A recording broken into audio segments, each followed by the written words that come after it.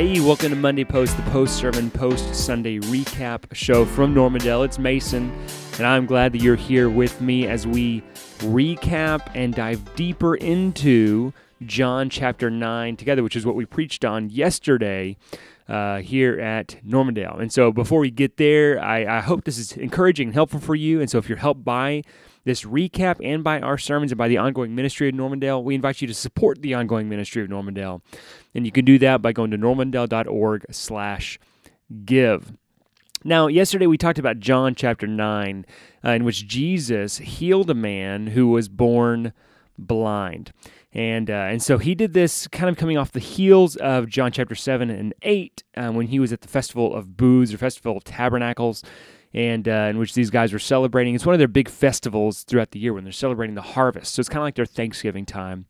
And so Jesus stands up and he's teaching on multiple things. And one theme that he picks up on while he's there, that he's continuing into John chapter 9, is him being the revealer, or him being the light of the world. And I've been really surprised. I guess this sounds kind of bad. I'm kind of teaching through the book, but as I've been really honestly encouraged, helped, and also surprised by how prominent the idea throughout the Gospel of John it's been of Jesus as the revealer. And so John, when he wrote the book, his main concern is that you would believe. That's what he said. Let me find it up here. John chapter 20, not Jonah. John chapter 21, or 20 verse 21. No, sorry. John chapter 20, verse 30 and 31. He says, Jesus performed many other signs in the presence of his disciples that are not written in this book, but these are written. These signs are written. This book is written in order that you might believe that Jesus is the Messiah, the Son of God, and that by believing you might have life in his name. So this is John's evangelism tool. He wants you to see who Jesus is.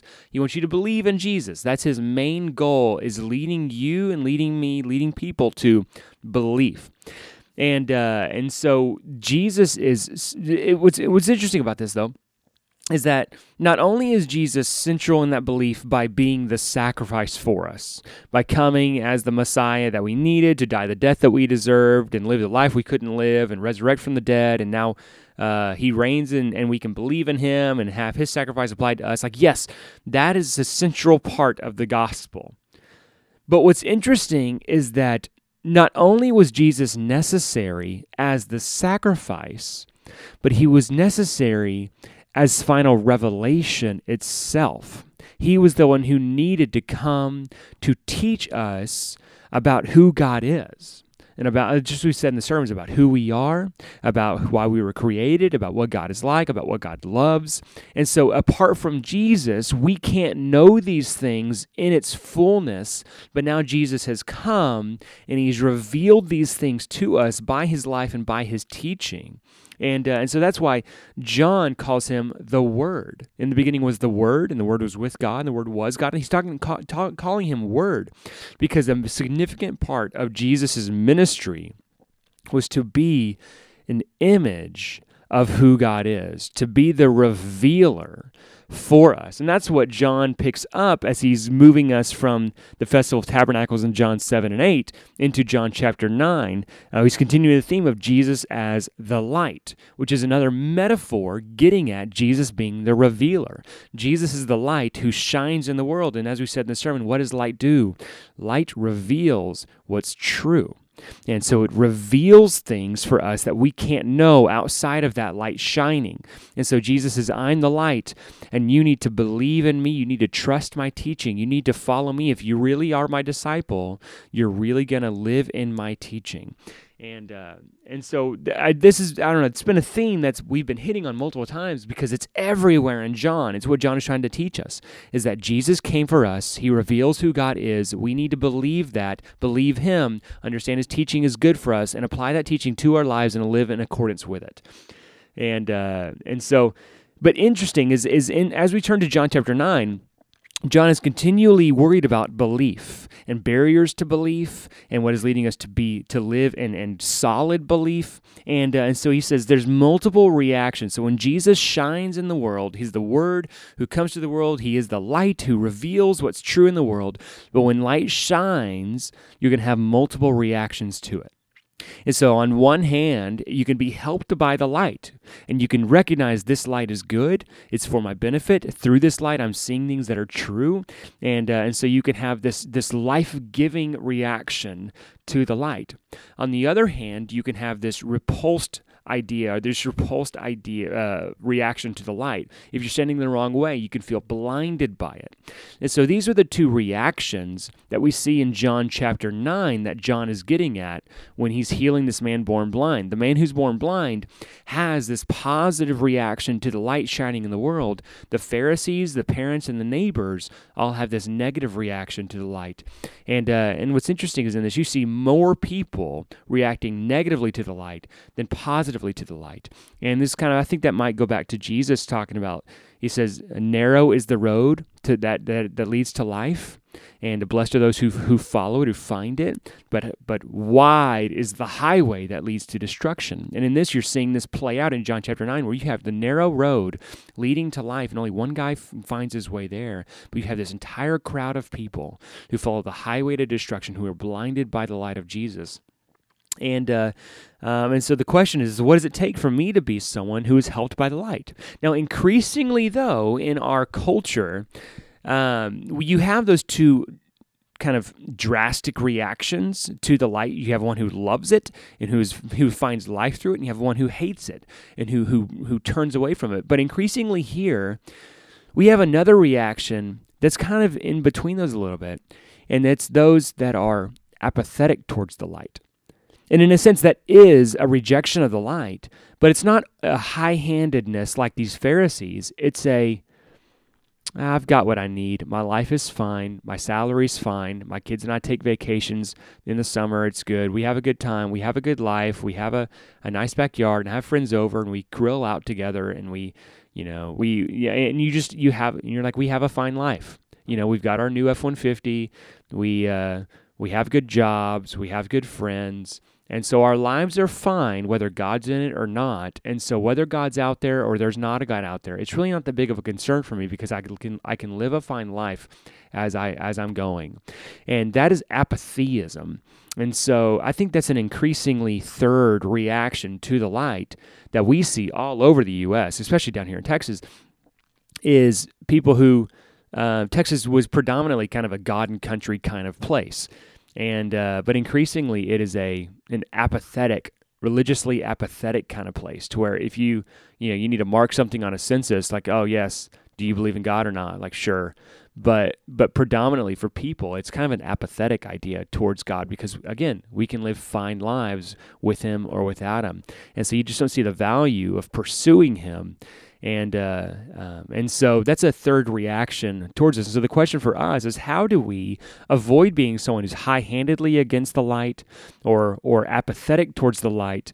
Or how do we prevent being someone who we believe we like the light, we believe we like Jesus, but when He teaches us or comes to teach something against how I'm living or wants me to live a different way, that I kind of shun it or turn away from it a little bit? How do I be someone who lives in the light, as John says in 1 John?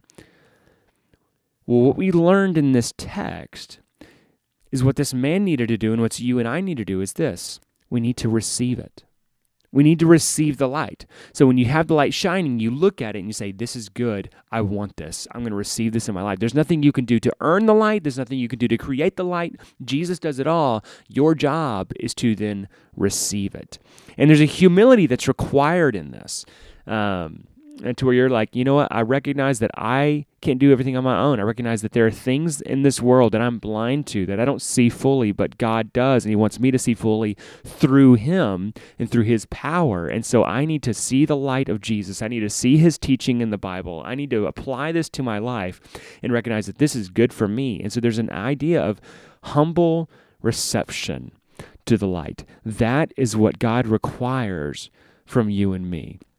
And And there's a sense in which that will at times lead to a brokenness within us. This is what David talks about in Psalm 51 when he is repenting over his adultery and murder, adultery with Bathsheba and murder of her husband.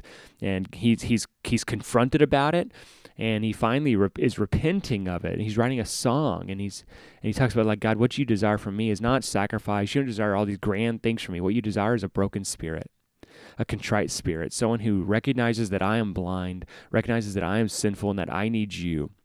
And so that is, so what's the call for us here is to look at the light, to recognize the teaching, the life of Jesus, the ministry of Jesus, the word of Jesus, and receive it and recognize this is good for us. And that without it, I am not whole. Without it, I am not complete. Without it, I am not fully living the life that God calls me to live. And so I think that's a good message for us to be able to hear. Now, there were two other points at the end of the sermon that I thought they were really beneficial, really helpful for us, because Jesus turns the message in verse 41 of John chapter 9 and says, well, this is really about healing people from sin. And so verse 41, he says, if you were blind, you wouldn't have sin. But now that you say we see, your sin remains. And he's not saying that if you were really blind, if you didn't actually know anything about God, then God wouldn't hold your sins against you. That's not what he's saying at all.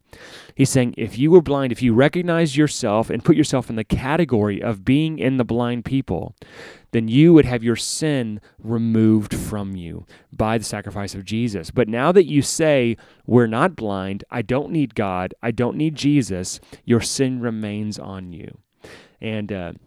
But what's interesting about this for you and me is as we do characterize ourselves as the group of the blind who do need the sacrifice of Jesus, who do need the help of Jesus, who do need the revelation of Jesus to show us exactly what our world is like, to show us who we are, who God's like, what he desires from us, how he designed us the way he did, then what he does is he heals us from our sin, but not just, as I said in the sermon, in some heavenly realm to where one day you and I will experience the idea of being sinless. And one day you and I will experience the idea of God being our Father after we die, when Jesus returns, the whole resurrection happens, the new heavens and new earth, and someday in the future, whenever that thing takes place, that's when we'll experience some sense of healing. We will in its fullness there. But what Jesus talks about, and what John picks up as talking about living in the light, is Jesus wants to heal you from sin now. Jesus wants to remove sin from you now.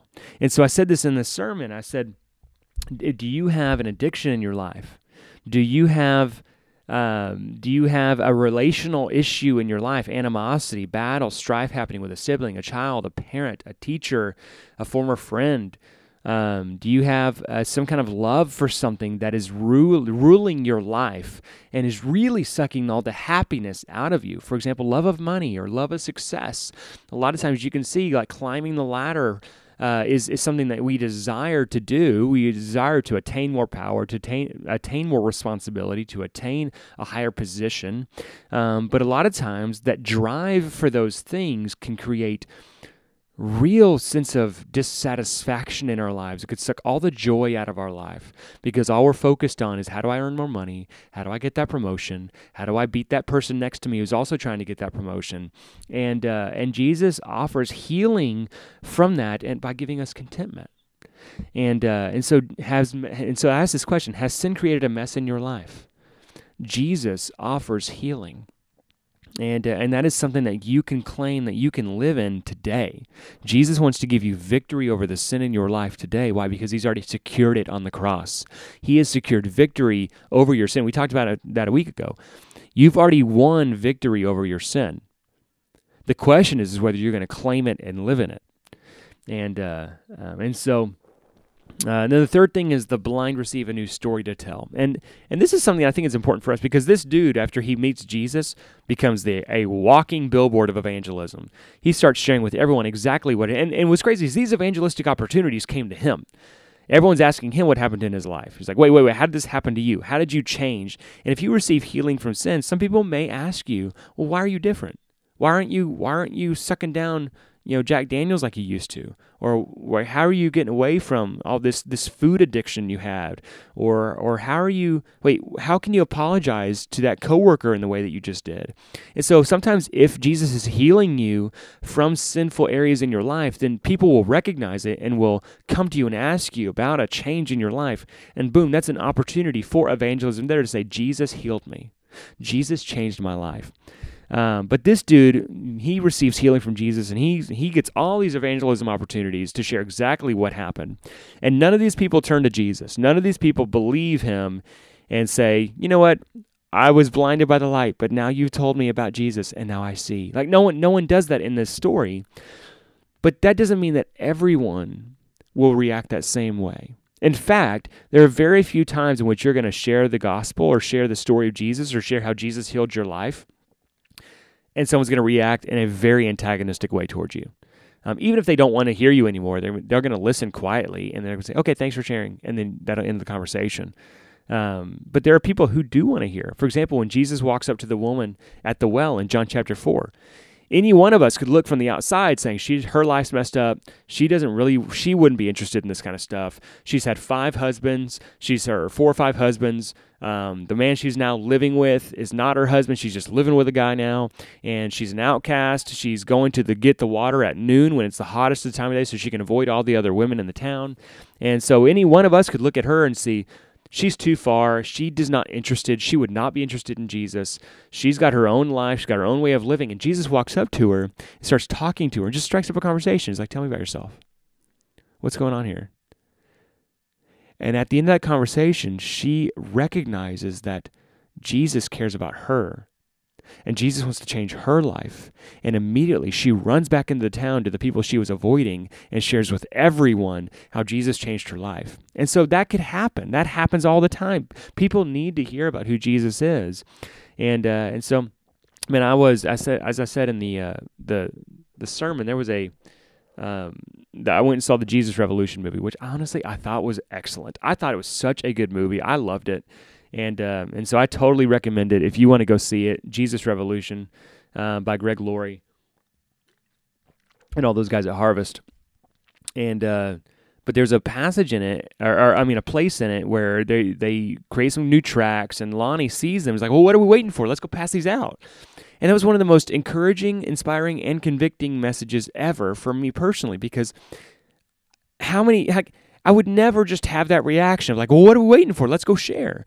But that's exactly what Jesus desires from us. He says, I've healed your life. I want to come into your life. I want to change your life. And I want you to help other people come to know who I am.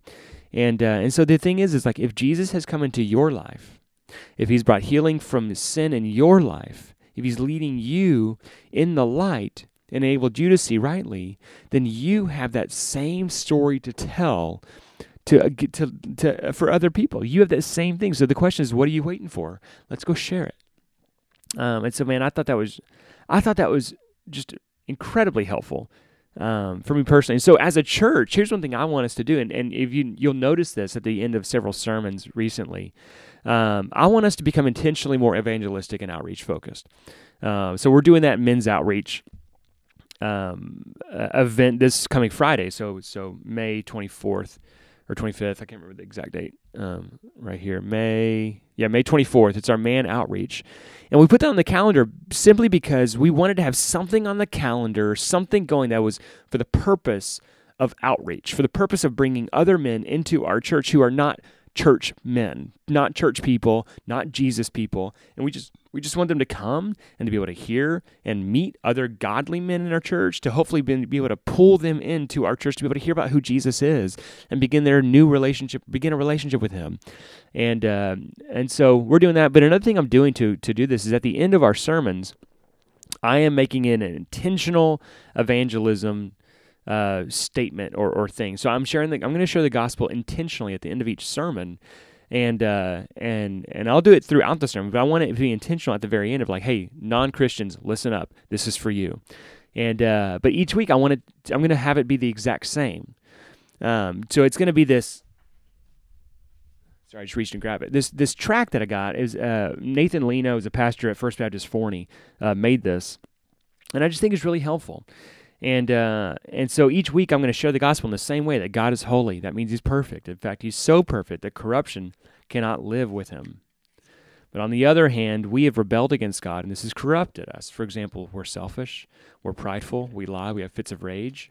And this is our big problem, that if God's perfect and corruption cannot live with him, and we are corrupt, then we cannot live with God. Our corruption has cut us off from God, both now and when we die, which means we must spend eternity in hell. But that's not what God wants. God loves you so much that he gave away his only son to save you.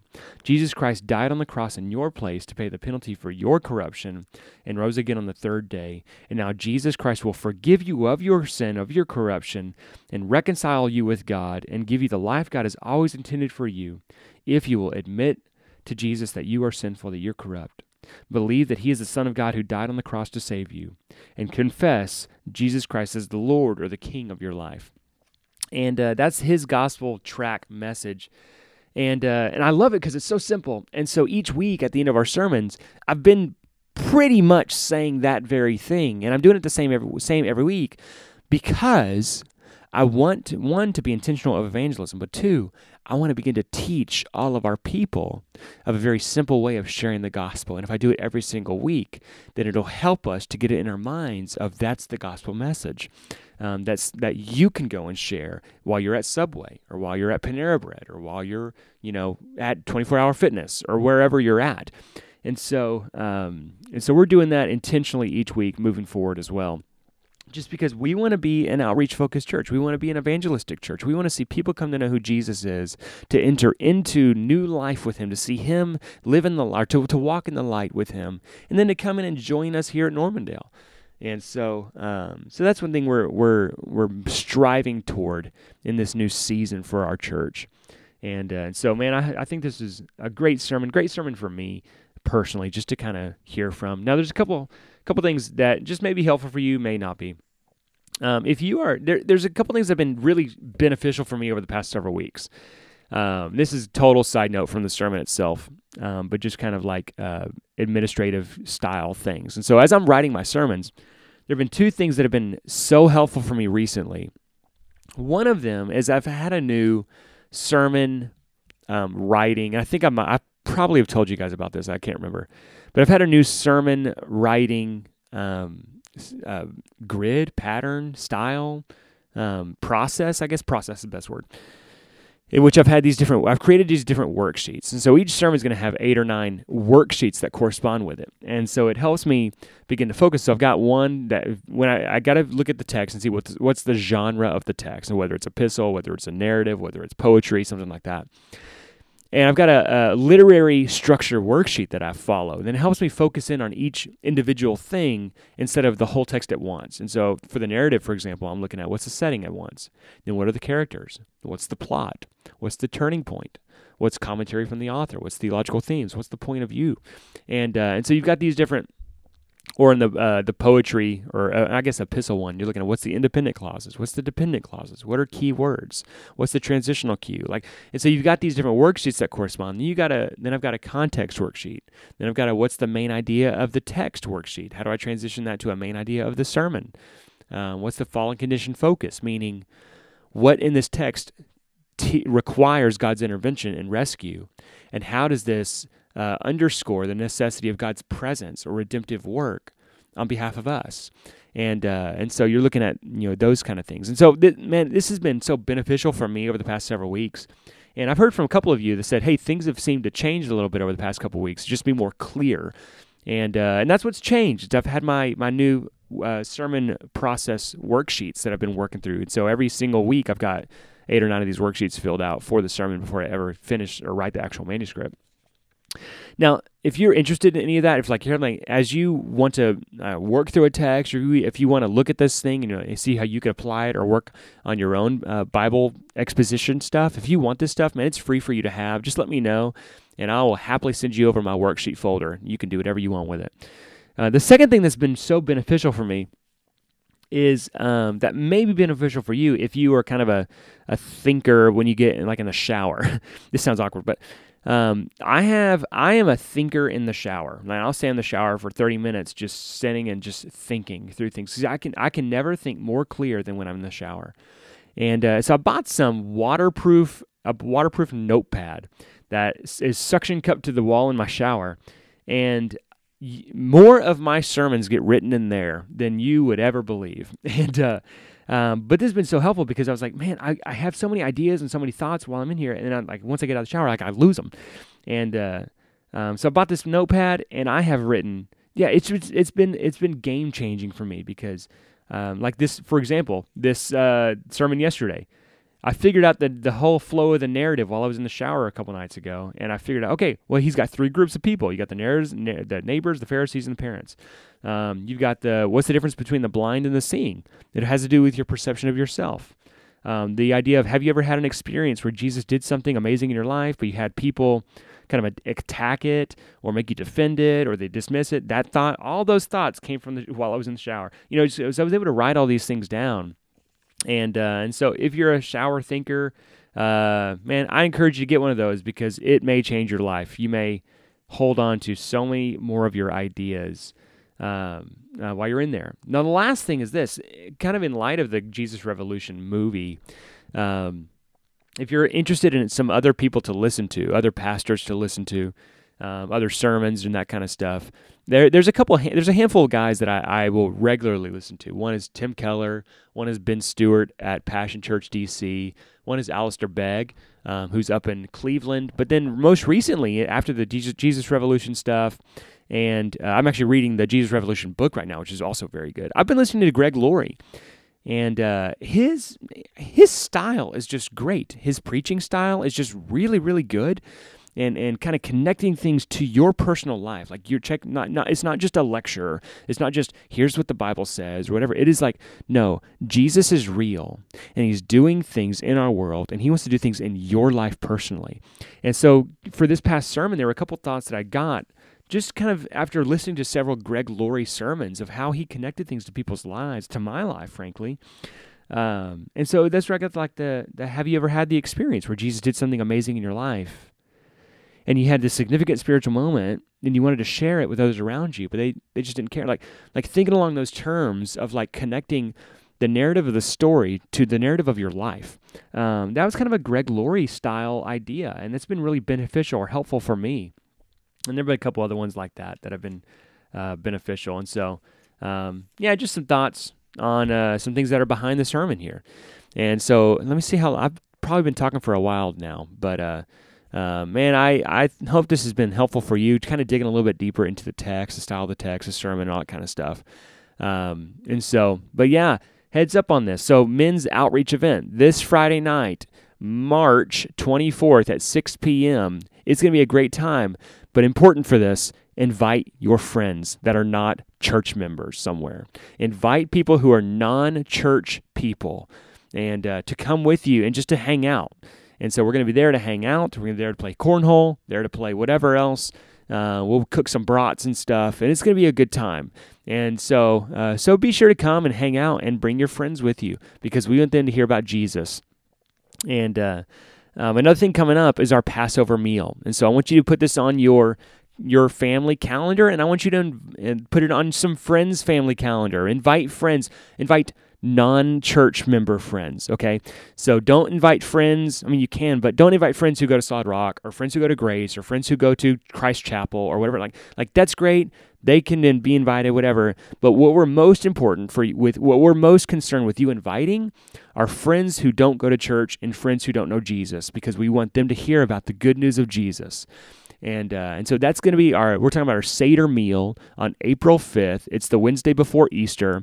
And what that is, if you missed it last year, it's the Jewish Passover meal in which they celebrated the Passover, but Jesus was sitting at that for his last supper before his death. And he converted that or talked about that, but talked about how that actually points to him. And he reinterpreted the Passover meal to be about him and his sacrifice on the cross for us. And that's one thing we're going to celebrate together as a church. And so be sure to make plans to be at that. I would love for you to be there. And I'd love for your non-church friends to be there too.